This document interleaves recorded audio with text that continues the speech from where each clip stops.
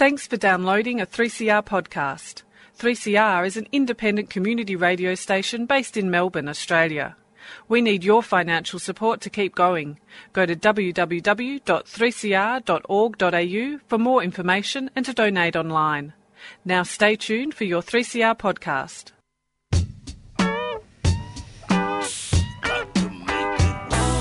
Communication Mixdown. The show that takes a critical look at contemporary media And explores the way we use communication to make sense of the world around us. from social media to citizen journalism. To the logo on the front of your favourite T-shirt. It's all part of the Communication Mixdown. Each week, Thursday, 6 to 6:30. Communication Mixdown. Cranking up. Right here on 3CR.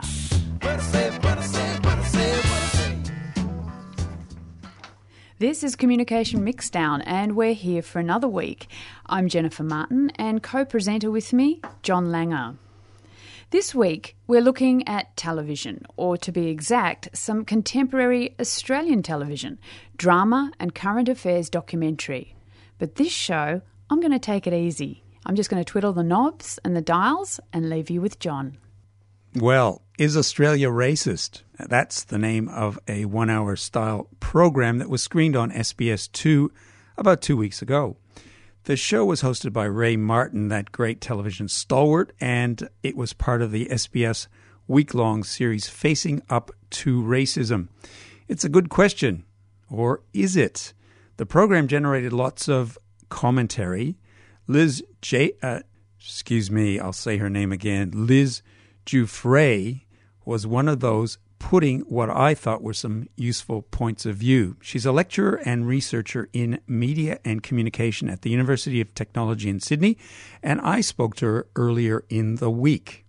Now, Liz, I've got to confess something to you. I wasn't going to watch this program. I thought it would just irritate me, and actually, until I read your piece, I wasn't going to watch it. Your piece in the conversation convinced me to watch it. So very briefly, I've watched it, you've watched it. Tell everybody listening what the show was about and what did it do. Sure. Well, thank you. First of all, thank you. That's a nice thing to say about the piece. So the show was, and I have to agree, it's not the type of thing that I would normally sit down and watch either. What drew me in, I guess, was having Ray Martin host it. So the idea is, it was, a reasonably bland question, is Australia racist? The idea is let's actually combine popular journalism with some academic research. So there's a big survey that came out of Western Sydney University, a big ongoing research group that are exploring issues relating to racism in Australia. And rather than just speculating or taking little kind of isolated incidences or reports, this group of researchers have surveyed, I think they're up to nearly 7,000 people they've surveyed so far, in-depth questions, actually exploring the issue of racism. And so what the program did was they used that research that the Western Sydney researchers had put together and used some of their survey results, and then they went and tested them, for want of a better description, or illuminated them by putting little case studies out there and, showing, I guess, dramatising even the results. The way the show was put together was they did a number of what they called experiments, and I guess you could say they were staged scenarios. And tell us a little bit about those. And you said in your piece that several of them were very uncomfortable to watch. Yeah. So what they did, they put together little, I guess, I'm not a legal scholar, but I guess they almost looked kind of like racism entrapment scenarios. So you'd have, for example, there was a woman who went out in a niqab, full niqab. She went out in public to test would she be abused. There was another staging of, which unfortunately she was, there was another staging of a woman who looked like she was an African refugee. She actually wasn't. She was an Australian citizen, I think. She'd certainly been here a long time. She wasn't, the cliche says, fresh off the boat. So she was standing at a bus stop, and they staged two apparently white young people to hurl abuse at her and see if anybody would come at this had come to this person's defence. There was also a scenario where a young white man and a young Indigenous man both were set up to go and try and unlock a bicycle that was locked up in the middle of a square. The young white man went and did it. Nobody asked him any questions. The young Indigenous man didn't get very far into the endeavour before he was come upon by police quite violently. And the producers of the program, the white producers of the program, actually had to go in and step in and come to this man's aid. And that one in particular was the one I found most disturbing, not only because of the way this young man was treated in the scenario, but also there was a talking head before and afterwards with that young man, and he was just so clearly struck. You know, not necessarily physically, although he was struck physically, but emotionally, the fact that he was treated so very differently to another young man who, in all intent and purposes, is exactly the same as him, except for the colour of his skin.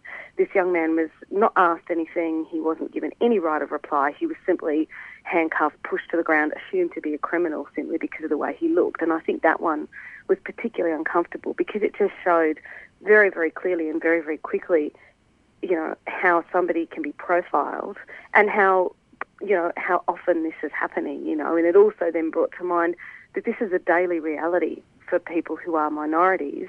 I particularly found that sequence where the woman in the Muslim dress was abused by that guy, and he just kept going on and on at her, and it was really awful to watch. But look, I want to turn a little bit to something that you wrote about, and I thought was a really important point. You say that one of the keys to racism, which really is central to the whole discussion, was really left to the end of the program, and that is the role of the media. And your view was, as I understood it, was something that seemed to be, it was kind of like an afterthought even, and Ray Martin was particularly puzzled by the impact that media might have on people's attitudes. That really struck me, and I mean, you know, again, I sort of have to think, because I'm a media scholar, so there's part of me that in some ways the media is always at the front of my mind, but in the other way, again, as I thought, if you have somebody like Ray Martin hosting this, and Ray Martin's been in the industry 50 years. He's won 5 gold Logies. He's been on air for a very long time with a huge amount of different types of programs, in particular A Current Affair, where he very famously, you know, was vilifying, you know, there was a famous incident with some Paxton, the family called the Paxton kids who were, you know, apparently no-hopers, and Ray sort of went after them. So, you know, I mean, his bread and butter has been in using the media to engage an audience, dare I say. Maybe, you know, I'm not going to go as far as saying he's been a manipulator for his entire career, because of course he hasn't, but engagement is his bread and butter. So to have him so late in a piece and so frankly and so candidly say that he was shocked that media framing, number one, he seemed to be shocked that framing even existed, which I thought, surely not, Ray, come on, you know. Number two, he hasn't done media studies one. Well, but he's lived it. He doesn't need to study it. This is the thing. I mean, he has lived it. I just find it bizarre that nobody has ever said to him, you know that thing that you do where you stop and stand and you use a slow voice and you look the camera straight, you look right down the barrel of the camera as if you're looking to someone's lounge room, and you laugh or you say mate rather than, you know what I mean, that tone of address, that stuff's all gut to him, and we study it to understand how it works. But at the same time, the fact that he, you know, that he would say that he was shocked at the power of the media, I felt was really unfortunate. And there was an irony there too, because of course here we are watching a program that's saying to us, do we think that, you know, is Australia racist? And, you know, when he wrapped it up at the end and sort of said, oh, well, you know, it's up to us what we do, you know, it was kind of like Uncle Ray saying to us all, don't worry, it'll be okay, you know, we'll be all right if we just sort of be nice to each other, you know. So it was a real, I thought it was a missed opportunity in a lot of ways. I want to throw something else out in our discussion. It's something that I was very disturbed by, and that was the role of surveillance in this program. And the thing that I'm thinking about is all the scenarios that they did, the so-called experiments, used things like hidden cameras, hidden microphones, even using glasses that people wore as lenses, where it was explained to us that we would be seeing racism from the point of view of the person being abused. And I just felt this was a way of, I guess I would use the term normalizing surveillance. Have you got a comment on that? From a viewer's point of view, I felt the same way as you. I sort of felt it was a bit kind of strange that, this was happening. I mean, I'm not a legal scholar, but what I know about television production is that in order to be able to identify people, I imagine they would have had to get clearance to actually broadcast those pieces, and we don't know how many other things they filmed where somebody who was captured turned around and said, actually, no, I'm not giving you clearance to use that. There may have been much worse incidents or much better incidents where members of the public were captured, as you say, and then don't give their agreement to be shown. And if you had a look, some of those people's identities were blanked out, the classic fuzzy face thing that they do. So there is still a level of consent that has to happen in order for things to be broadcast and people's identities to be revealed. But, I mean, it does open an interesting question to why did they feel they had to go undercover? Were they trying to demonstrate that there is some kind of shame around racism, or that people do it when they think that they're not being watched? Is the implication that if you'd asked them to come onto a film set that was obviously a film set, that they wouldn't have acted in the way that they did, Which is also interesting because all of these things were still happening in public. They were happening, nothing was happening behind closed doors as it was. So it did reveal that kind of question, I think, of what's acceptable racism, and are people racist in the street, and is that just something that just happens, and then I guess it also raises the question of what's the job of those of us that see that happening? Do we need to kind of sneak up behind people, or can we be out and out, in our responses to that? Liz, I want to thank you very much for being on Communication Mixdown. We could talk more about this, and maybe we will later on in the year if other programs like this come up. No problem. Thanks very much. Unemployed, underemployed, receiving social security, getting bullied, penalised or harassed by your job agent or Centrelink. The Australian Unemployed Workers Union is for you. You have rights. Find out more or get involved by going to our website on unemployedworkersunion.com or by calling our National Advocacy Hotline on 03 8394 5266. It's time to fight back. A 3CR supporter. Get up, stand up for your right. And before that, we were talking to Liz Giuffre. She's a lecturer and researcher in media and communication at the University of Technology in Sydney. And she was talking there about the SBS program, Is Australia Racist? And if you haven't seen it, and if you don't find it too irritating, I suppose you won't know if it's going to be irritating until you see it, but it's available online at the SBS website, and we'll put the details of Liz's article in the conversation on our website, Communication Mixdown. It's in the 3CR radio station website. Dum da da da da da dum da da da da da boom boom boom boom boom boom boom boom. Hi, I'm Rod Quantock, and you're listening to fill in the dots. You know who you're listening to. Why do I have to tell you who you're listening to? You know who you're listening to. You're listening to fill in the 3CR Community Radio. You got it right. You've won a giraffe. We're at 8:55 a.m. We're on digital radio and streaming at 3cr.org.au. 3CR has been making trouble since 1976, and occasionally I've been part of the trouble that's been made. It's a vital part of our media landscape, and I'd encourage you to get a hacksaw, an oxyacetylene torch, and go up to the Dandenongs and bring down all those broadcast towers that aren't 3CR's towers, and let's make 3CR the only source of information to an information-starved, dumbed-down Australian community. Written, authorised and spoken by Neil Mitchell. Well, lots of questions about television this week, so let's throw in another one. What do the recent miniseries Hogs about the life of Paul Hogan and the Fair Work Commission ruling regarding reduced Sunday penalty rates for workers have in common? Now, it's not my question. It's been asked by Sarah Atfield. She's a teaching fellow in communications at the University of Technology, Sydney. And she's with Communication Mixdown to explain why she decided to ask that question. Sarah. Hello. How are you? I'm very good, thank you. Now, tell us, why did you decide to ask that question and, more particularly, write an opinion piece about it? Well, it might seem like an unlikely combination, but I'd watched the miniseries Hove, and on Hove, I mean, it's a sort of conventional biopic about the rise of Paul Hogan. But what was interesting to me is that Paul Hogan's character started off as a working-class bloke. So I watched that, parked that, and then the ruling came down from the Fair Work Commission, and it started me thinking about representation of working-class people on screen. And I thought, well, if we had more representation of the sorts of people who are going to be affected by the Fair Work Commission's ruling, then maybe we would have different opinions about the value of the work they do, about the sorts of things and the value that those workers give to society, and maybe there would be less chance of things like penalty rates being cut. That's how they sort of combined.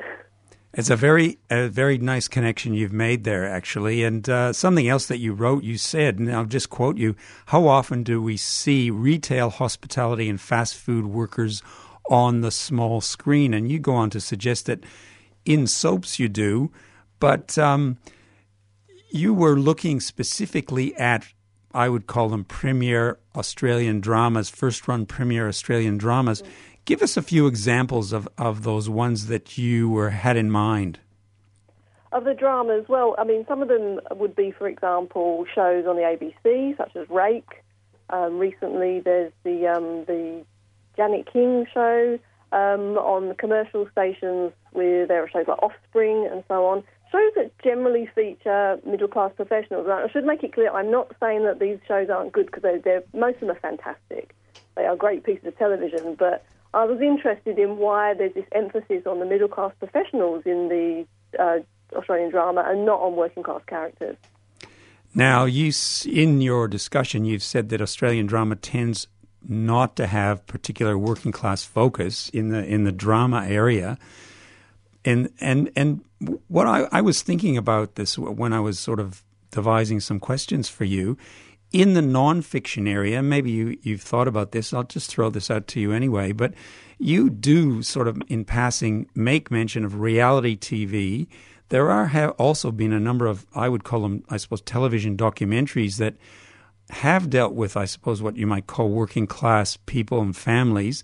And there have been a number of comedies, Australian comedies like, for example, Pizza, Upper Middle Bogan. And there was a very controversial show that was on a while ago called Struggle Street, which was very controversial at the time as well. I'm just wondering if you could make some comment. Is there some way that I suppose the working class in some ways gets corralled into particular kinds of genres? I think so. I think there's a bit of a difference between some of the reality TV shows that focus on a particular type of work. So I think I mentioned in the article about the show Outback Truckers, or that kind of thing that does focus on the work that people do. And they sort of present themselves as a fly-on-the-wall documentary style. And there are shows about police officers and emergency workers and so on that do feature working-class people. I think they could do that reasonably well. At least they do show people doing their work. Other shows, such as Struggle Street, I think are more problematic because the communities that they focus on are vulnerable communities, and the overall representation was, in my opinion, really through a middle-class lens. Although the working-class subjects did have time on screen to talk about their lives, I think the framing of the subject was not as sympathetic as it could have been, and therefore problematic. And I think misunderstood too. I think for many non-working class viewers wouldn't really understand that kind of life, and therefore would have missed some of the nuance of everyday life for the subjects. Sorry, go on. Sorry, I was going to say what I read about it was that it was so controversial. People from the community actually went to the SBS office in a demonstration, in a rally? That's right. There were people in the community who were unhappy with it. There are comments from some of the subjects who said they were absolutely fine with it and that they felt that they were portrayed in an honest way. I think the problem is is how the viewer perceives such a show as Struggle Street. If the viewer is middle class and has no understanding or comprehension of the life of people who are represented, and that they might be easy to or too quick to judge, not really understanding the complexities and the nuance of life for those subjects. I think that was the problem, being represented through a middle class lens and then being judged through a middle class lens as well. So that's my kind of issue with a show like Struggle Street. I want to turn to another show because I guess you have been scanning the whole range of Australian television. A show like Please Like Me, which was a ABC show. It was very popular, at least I guess in a certain demographic. To me, it was a show. Now, look, I might be being very reductionist. Obviously, it had the gay non-hetero kind of discourse in it, but it seemed to me that the people that were involved in it, the main characters, were part of what I would call the precariat. That is, they were young people who basically, I mean, in some respects, they were the retail sector. They are the people who are on part-time jobs, casual work, and so on. I agree, and by the way, I think it was a great show, very well written and performed. But I think the difference is, yes, you're right, the precarious workers represented in shows like that, young people, maybe possibly students. Often for that kind of demographic, the position is more temporary, it's more transient. Maybe they're studying. They might have more cultural, educational capital. Then later on, they might be able to exchange for more economic capital. That is not necessarily the case for working class workers in the same sorts of jobs who haven't got that access to the other kinds of capital to exchange later. So I think there's a little bit of a difference there between portraying the young people working in precarious jobs in a similar way to the characters in Please Like Me, to those who are working in retail, fast food and hospitality on a more permanent basis. Now, again, jumping off from what you wrote and getting me thinking about this, I've just seen a Ken Loach movie, and I'm sure you've seen a few of them yourselves. Yes. He's a filmmaker working very much around the working class in the UK, I guess, this setting. Do you think that's sort of not so much filmmaking, but something, the way he uses that sort of frame to do stuff, is that possible on television here? I think it is absolutely possible. I don't see why that isn't possible at all. I mean, actually, the sort of style of filmmaking that Ken Loach makes, his films are realist in mode.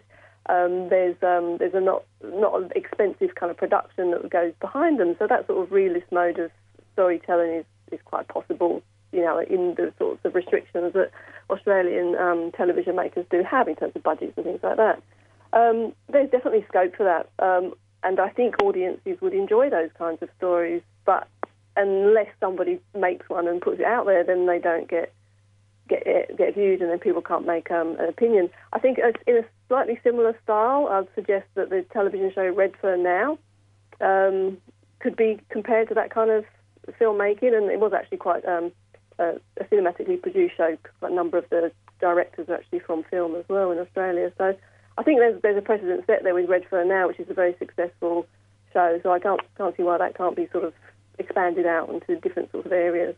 What do you think's blocking the movement in this direction? Because as you say, I think it would be a very interesting way to explore television and explore a different way of producing programs.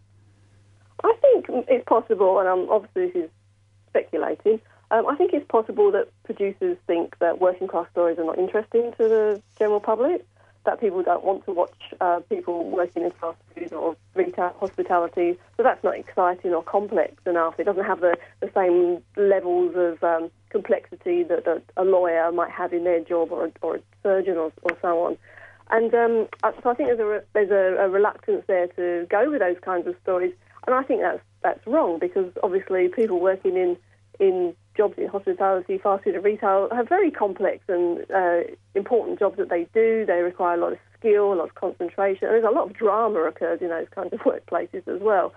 So I think there's probably a reluctance to tell those stories. Maybe those people who are producing stories, it's not their world. They don't know that kind of world, and so they haven't even thought about it. I think that's probably part of the problem. Well, maybe what you need to do is start to talk to a few producers. Start producing your own show, Sarah. Well, maybe that's the way to do it. Just, stop talking about it and just get on with it. Exactly.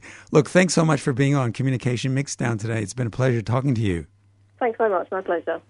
And that was Sarah Attfield. She's a teaching fellow in communications at the University of Technology, Sydney. And she was talking about Australian television drama and the way it excludes the working class, and especially working class characters who are sympathetic protagonists. And that's it for Communication Mixdown this week.